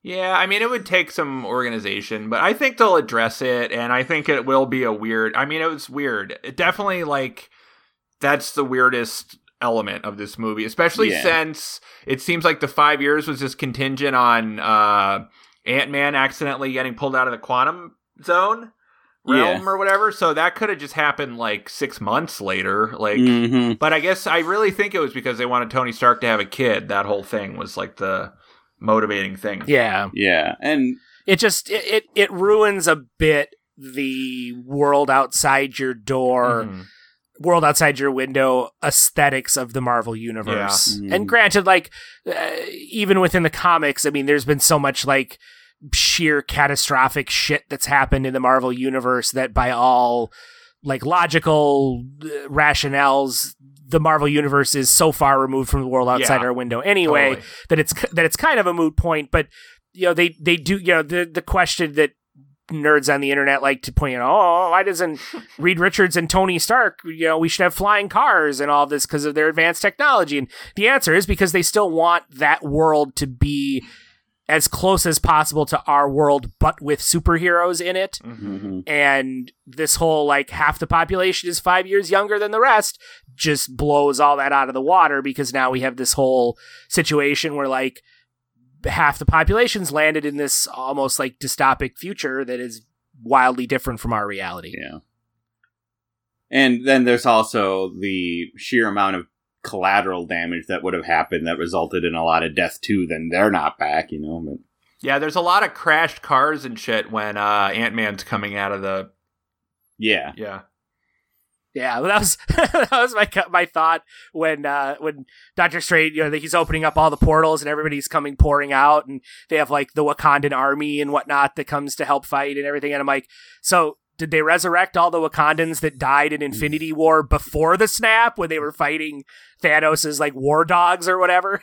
Well, that also brings up the point of, like, they get resurrected and then immediately thrown in this battle, and it's like, they got their shit together pretty quickly, didn't they? They're like, They did, but it's vague how much time it is, and also for them, no time had passed, so I don't know. And I think, too, you're like, literally the fate of the universe is dependent on us stopping this guy, so... I'm just saying thered be some chaos involved of, like, what the hell just happened? Where's it going? Well, it's like I heard something where someone was like, oh, and then Hawkeye's wife calls him immediately, and you're like, that probably would be the first thing you did. Like, if you turned to ashes, and then you materialized again, and then you're at your house, you'd be like, I'm gonna call my husband. He was just here. What the fuck's going on? You know? Now, especially when it's like, I'm gonna call my husband, who's an Avenger. Yeah, totally. Now, Ryan. Yeah. This might be a little lesson about me. So you can learn something about me. When I bring up the idea that, like, it'd be weird how much shit they had to get together right away to then go battle Thanos, that's not really me criticizing it. I'm just musing and having fun with the narrative. This isn't something that actually, like, ruined the movie for me. It's just now upon thinking about it, I'm like, you'd be a little disorientated just being, like, rematerialized, and now you have to, like, go fight suddenly, and you're like, what the hell's even going on right now? I just saw the movie a second time, and I guess you didn't notice, but, like, all these portals open up, and all the people come out of Wakanda, and then all the Doctor Strange guys come, and the Asgardians are all sort of, like, straightening their belts, and they're like, come on, guys, they're getting a little another band. Yeah, there's, like, a bunch, you know, you get a sense that, you know, they don't quite have it together. Mark, you have anything to say? It was cool when they all came out of the portals. I cheered. That was so cool, man. I was to say, it was a really great payoff to, like, all those movies and just getting all the people back for that. And do you think there should be a Spider-Man Doctor Strange team-up movie? Well, I mean, is that just to satisfy you to get more Doctor Strange in, or? I'm saying strange things happen when Doctor Strange is around Spider-Man. So. I did like the little nod with Spider-Man and Captain Marvel. I mean, you know, because there is like a little like flirtation of the two of them in the comics. Now, granted, that's not going to happen in these movies because they're like, what, like 10, 15 years apart or whatever it is. Yeah. Right. But like, I liked that little exchange, you know, like, you know, again, the nod to the comics that this movie had, which was kind of cool. But yeah, we could do Spidey, Doctor Strange. Well, Spidey needs a new mentor. So, it's true. Well, Yeah, it's true. Actually, he really doesn't need a mentor, but let's not go there. That's a whole other podcast.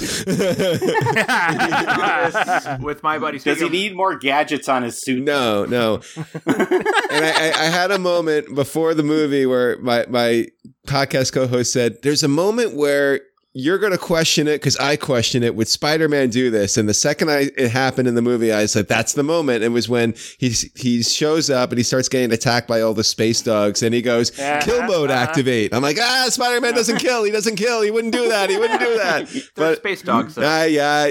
That's what my wife said. I want you to know, Mark, that I had that exact same reaction, and it was followed by Ryan's reaction, where he's like, activate kill mode, and I immediately went, Spider-Man doesn't kill. And I was like, they're space dogs. Yeah, no, I'm with you. So you have no problem with killing dogs, right, Austin? Space dog, evil Thanosian space dogs, I am fine with killing. Right. That is a stand I am willing to take. Speaking of my nitpicks, my main pet peeve of all these movies is that everybody's always taking their fucking mask off all the time. And when everyone, I saw this for the second time with my friend today, and when everyone is coming through the portals, and then like Spider-Man jumps out, and you're like, yeah, and then he immediately makes his mask come off. My friend was like, you hate this. But it's true. Or where he was like, hey, Captain Marvel, I'm Peter Parker, and it's like, you're supposed to not want people to know who you are. Well, and to my point, if he had just rematerialized and was disoriented, it'd make more sense for him not to have his mask at all at the moment and being like, what's going on? And getting his like suit getting back ready, right? Well, he was in his suit when he died, though. He would have rematerialized in his suit. I know. I don't know the logistics.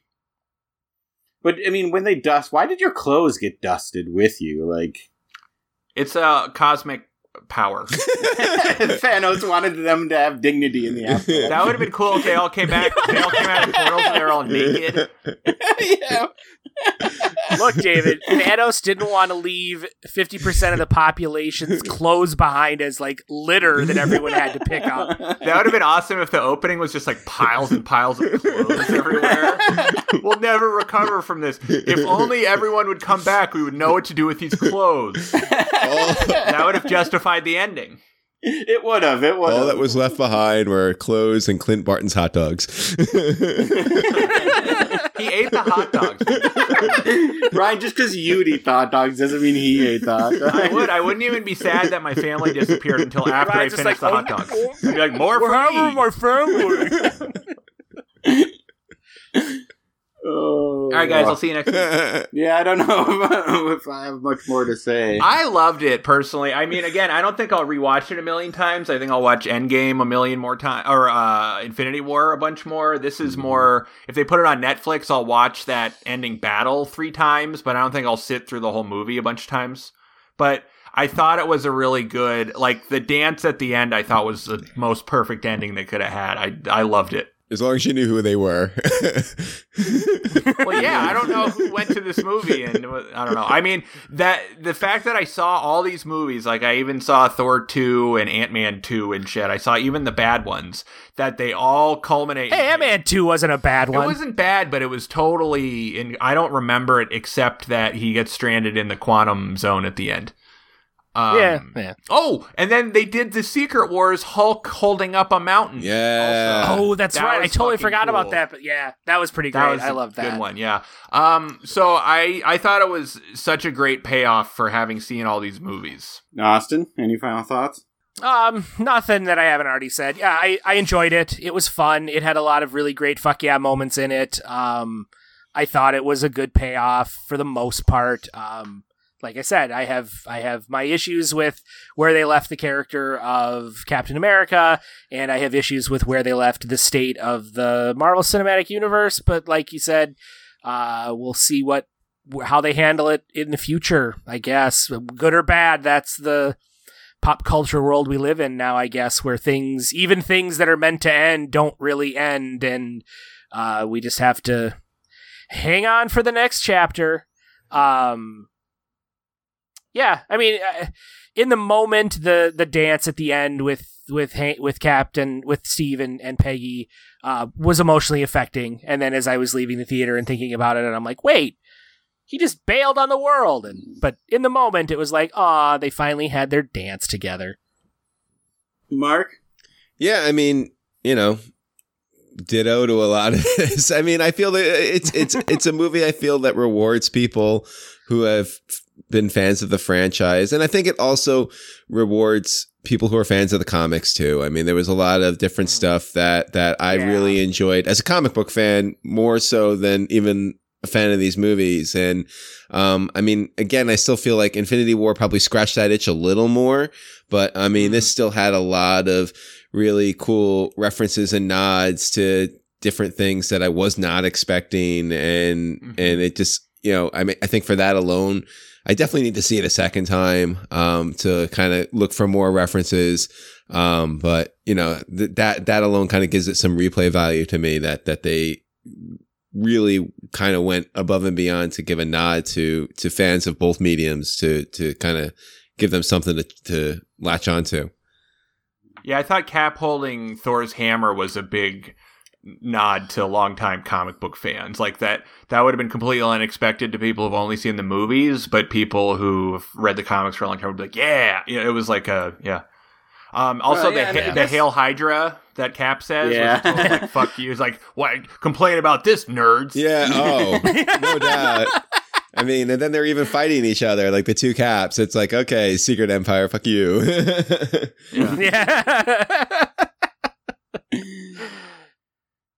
That was the thing I didn't expect at all, was like, I didn't expect Captain America to fight his time-displaced self. I was like, I didn't ask for this, but I'm cool with it. And the Americans' ass jokes were pretty good, too. I mean, I think I'm becoming more comfortable with most of the time-traveling aspects. Not completely, but because it gets a little weird, but it was a good vehicle for revisiting past movies and, like, literally, as opposed to just, mentions. And so it was fun to see them go back in time and see Cap fight himself and see how he's changed throughout the movies and such. And overall, I guess it'd be interesting for me to watch the movie again, knowing how it ends, so I can revisit it and enjoy it possibly more. Because even the final battle, I didn't enjoy as much because I started realizing that they're not going to undo this snap and this is how it's going to end. And I'm like, that can't be it. So that was like nagging at me while the battle was going on. And so with that just now known, maybe I'll enjoy the movie more next time, or can more completely accept it for what it is. But so it still has left a bad taste in my mouth, but I'd be willing to revisit it. I'll put it that way. That's all our corporate overlords at Disney can ask of you, I know, David. spend more money. And like I said, if this was the final movie, maybe I'd have a different opinion too. I'd be like, the world's kind of fucked, but I guess, that's how it ends. But the fact that it's affecting other movies and we just don't know how that's going to play out, I guess we'll see, and maybe they'll handle it so well, my rage will be all ill-founded. To me, like, if they created a weird dynamic that they're going to explore, it's fine. What would have ruined it to me if they had said, this is always my rule with, like, long serial fiction. If they tell you that the shit you saw didn't happen anymore, or it happened differently. So that's why I was okay with the time travel, because they didn't erase anything we'd seen. Yeah. So I was cool with it. Like, that's the only deal breaker for me, is, like, undoing what you've already seen. Mm-hmm. Yeah, Mark, you don't know what it's like having to deal with that in your serial fiction, do you? And then I can't wait for in 10 years when they one up this with, like, Avengers, Star Wars, The Simpsons, Mulan. But they're going to be all riding the lions from the Lion King to battle. Just to clarify your point, Ryan, you're okay with, like, an individual story erasing itself, so to speak? Like, if the Avengers had gone back in time and stopped the snap from happening, that's okay, but it'd be, like, further backstories that were settled? Maybe. Shouldn't be disappear. I guess if it's part of one consistent story, I think so. I think, like, if they had gone, like, oh, okay, now Peter Parker's 25, and... Pepper Potts and Tony didn't get together. She got together with Captain America. Like, if it was just like, oh, it's just different than what you saw and you have to get caught up to this new thing. Yeah. And you're like, why did I read 400 issues of Amazing Spider-Man then? Mm-hmm. Like, That's sense. What I don't like. Yeah. Totally understand. All right. So thumbs up. Mostly all around. Right? I give it an enthusiastic thumbs up, yeah. Mm-hmm. But you have to watch all the movies before it, really, so. Yeah, but I did, so. No, it's just an interesting point that, like, to recommend this movie it'd be like, you have to watch all the movies before it, and so you're pretty much just recommending it to people who are going to go see it anyways. So. I would say, too, that you could still skip Thor 2 and, like, read the Wikipedia for it. And Iron Man 2 and the Hulk. I'm a lot kinder to Iron Man 2 than most people. The Hulk, I don't think even exists in this series. It barely, I know. They don't even reference it. I like 2 when you're like, why is Happy Hogan so prominently present at the Tony Stark funeral? And you're like, oh, because that's the director that started all these movies. but he's standing next to Don Cheadle at the front of the funeral procession, and you're like, oh, what if it was just Terrence Howard for just for this one shot? The finger snap also turns Don Cheadle back into Terrence Howard, or just that, like, I could see Terrence Howard like, God damn it, watching that. What if they went back in time to like the Iron Man movie, and so then it's Terrence Howard as? Yeah. And someone makes a comment about like, wow, Rhodey, you sure look different or something. Yeah. Or they go back and they kill Terrence Howard as a baby, and then he's replaced by Don Cheadle. Like, oh, okay. Yeah, they could have used time travel to explain that one. All right. Mark, where can people find you online? Do you have anything to plug? All that fun stuff? Yeah, well, you could always find my podcast, Amazing Spider Talk, and I do have a book that still exists out there. Not that anyone ever bought it or read it, but that's 100 things Spider-Man fans should know and do before they die. So yeah, I'll plug that. All right. I'll have you know, Mark, I bought it and read it. Oh, thank you very much. There's the one. There's the one. I liked Rule 37. Keep your mask on. Ryan? I got a website. It's ohyesverynice.com, OHYES, and that's I'm an illustrator. That's a bunch of my drawings. And other than that, I'm not on social media right now. I'm taking a break from it, and it's been wonderful. Let me tell you, I recommend it to everyone on Earth. Austin? You can find me on Twitter, where you can yell at me about Doctor Who at Austin Gorton, and you can read my writing at therealgentlemanofleisure.com, where I write reviews about the X-Men, aka the comic book series that just gets shitty movies now. Well, we'll see. I feel like that Twitter is just nothing but a bunch of David Bitzenhoffers is the problem. That hurts. that one stings. I'm sorry, David. I don't mean it. David is not nearly as misogynistic and hate-filled as the vast majority of Twitter. I'm going to argue with you about hate-filled. That is not as misogynistic. Yeah. Where can we find you online, David? You can find me online, not spewing hate, on Twitter at Dr. Bits and at therealgentlemanofleisure.com. Although I'm not always kind of Game of Thrones, which I'm reviewing now too. Maybe I am just filled with too much hate.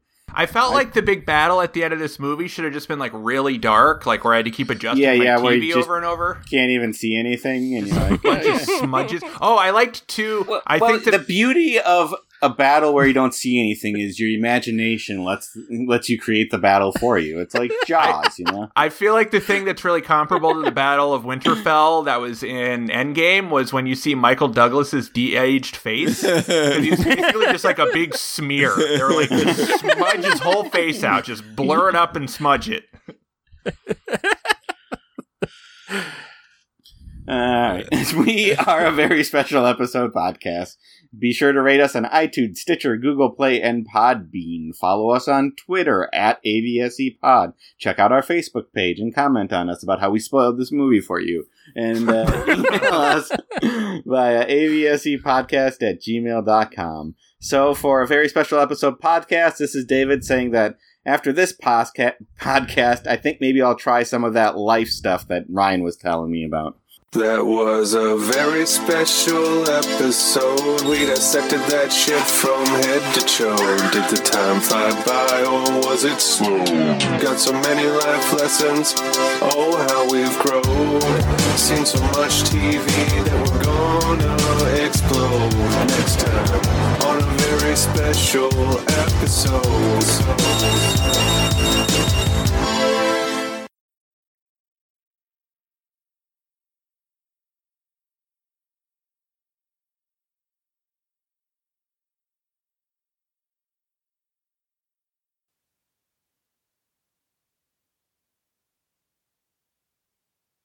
Luke, we're about to see your new video by H-Town, but I've got a question for you.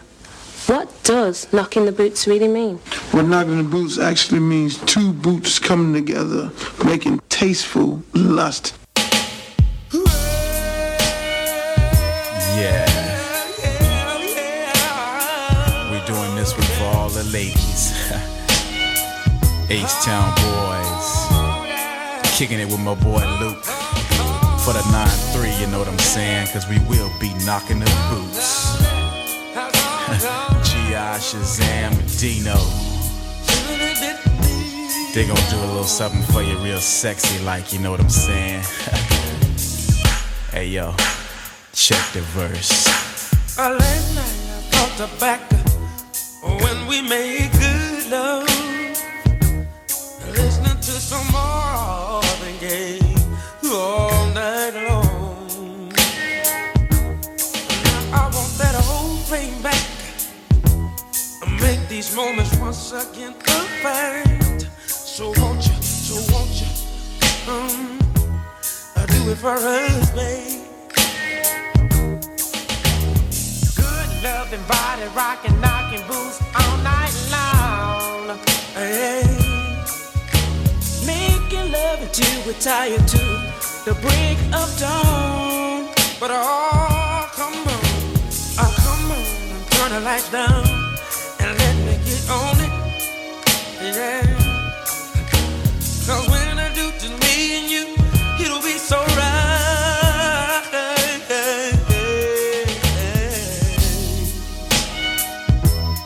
Give me some good love. Somebody rockin', knockin' the boots.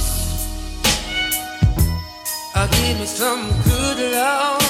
Somebody rockin', baby. Give me some good love. Somebody rockin', that's all I need. Give me some good love. Somebody rockin', knockin' the boots. I feel so good when I'm near you. That's why I always wanna be close to you. I'm so addicted to making love to you, baby. All night long, baby. All night long, long. Good loving, body rocking, knocking boots all night long.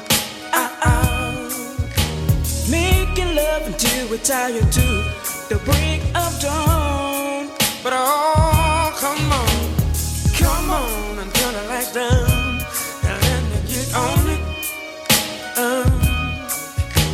Cause when I do just me and you, it'll be so right, so right, so right.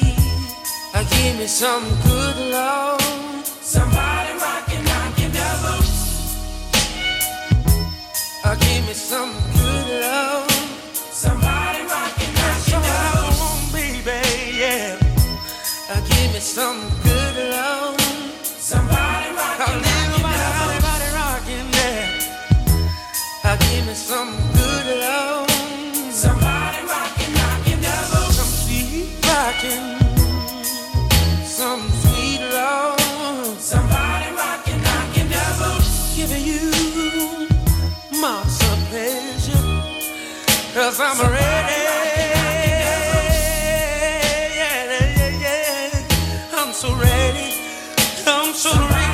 baby, to give you everything that we've been waiting on. So come on, give it to me, babe. Oh yeah. Right about now we on the intermission tip. So all you ladies go get your towels, you know what I'm saying? Cause it's laid out like that, you know. But wait a minute, we ain't through. Kick the vamp.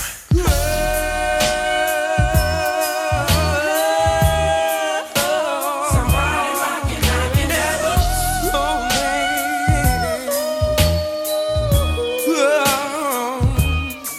I want your good touch, lady. You're here with me, my baby. It's driving me crazy. So won't you come on and rock my body, baby. Come on and rock my body. Yeah.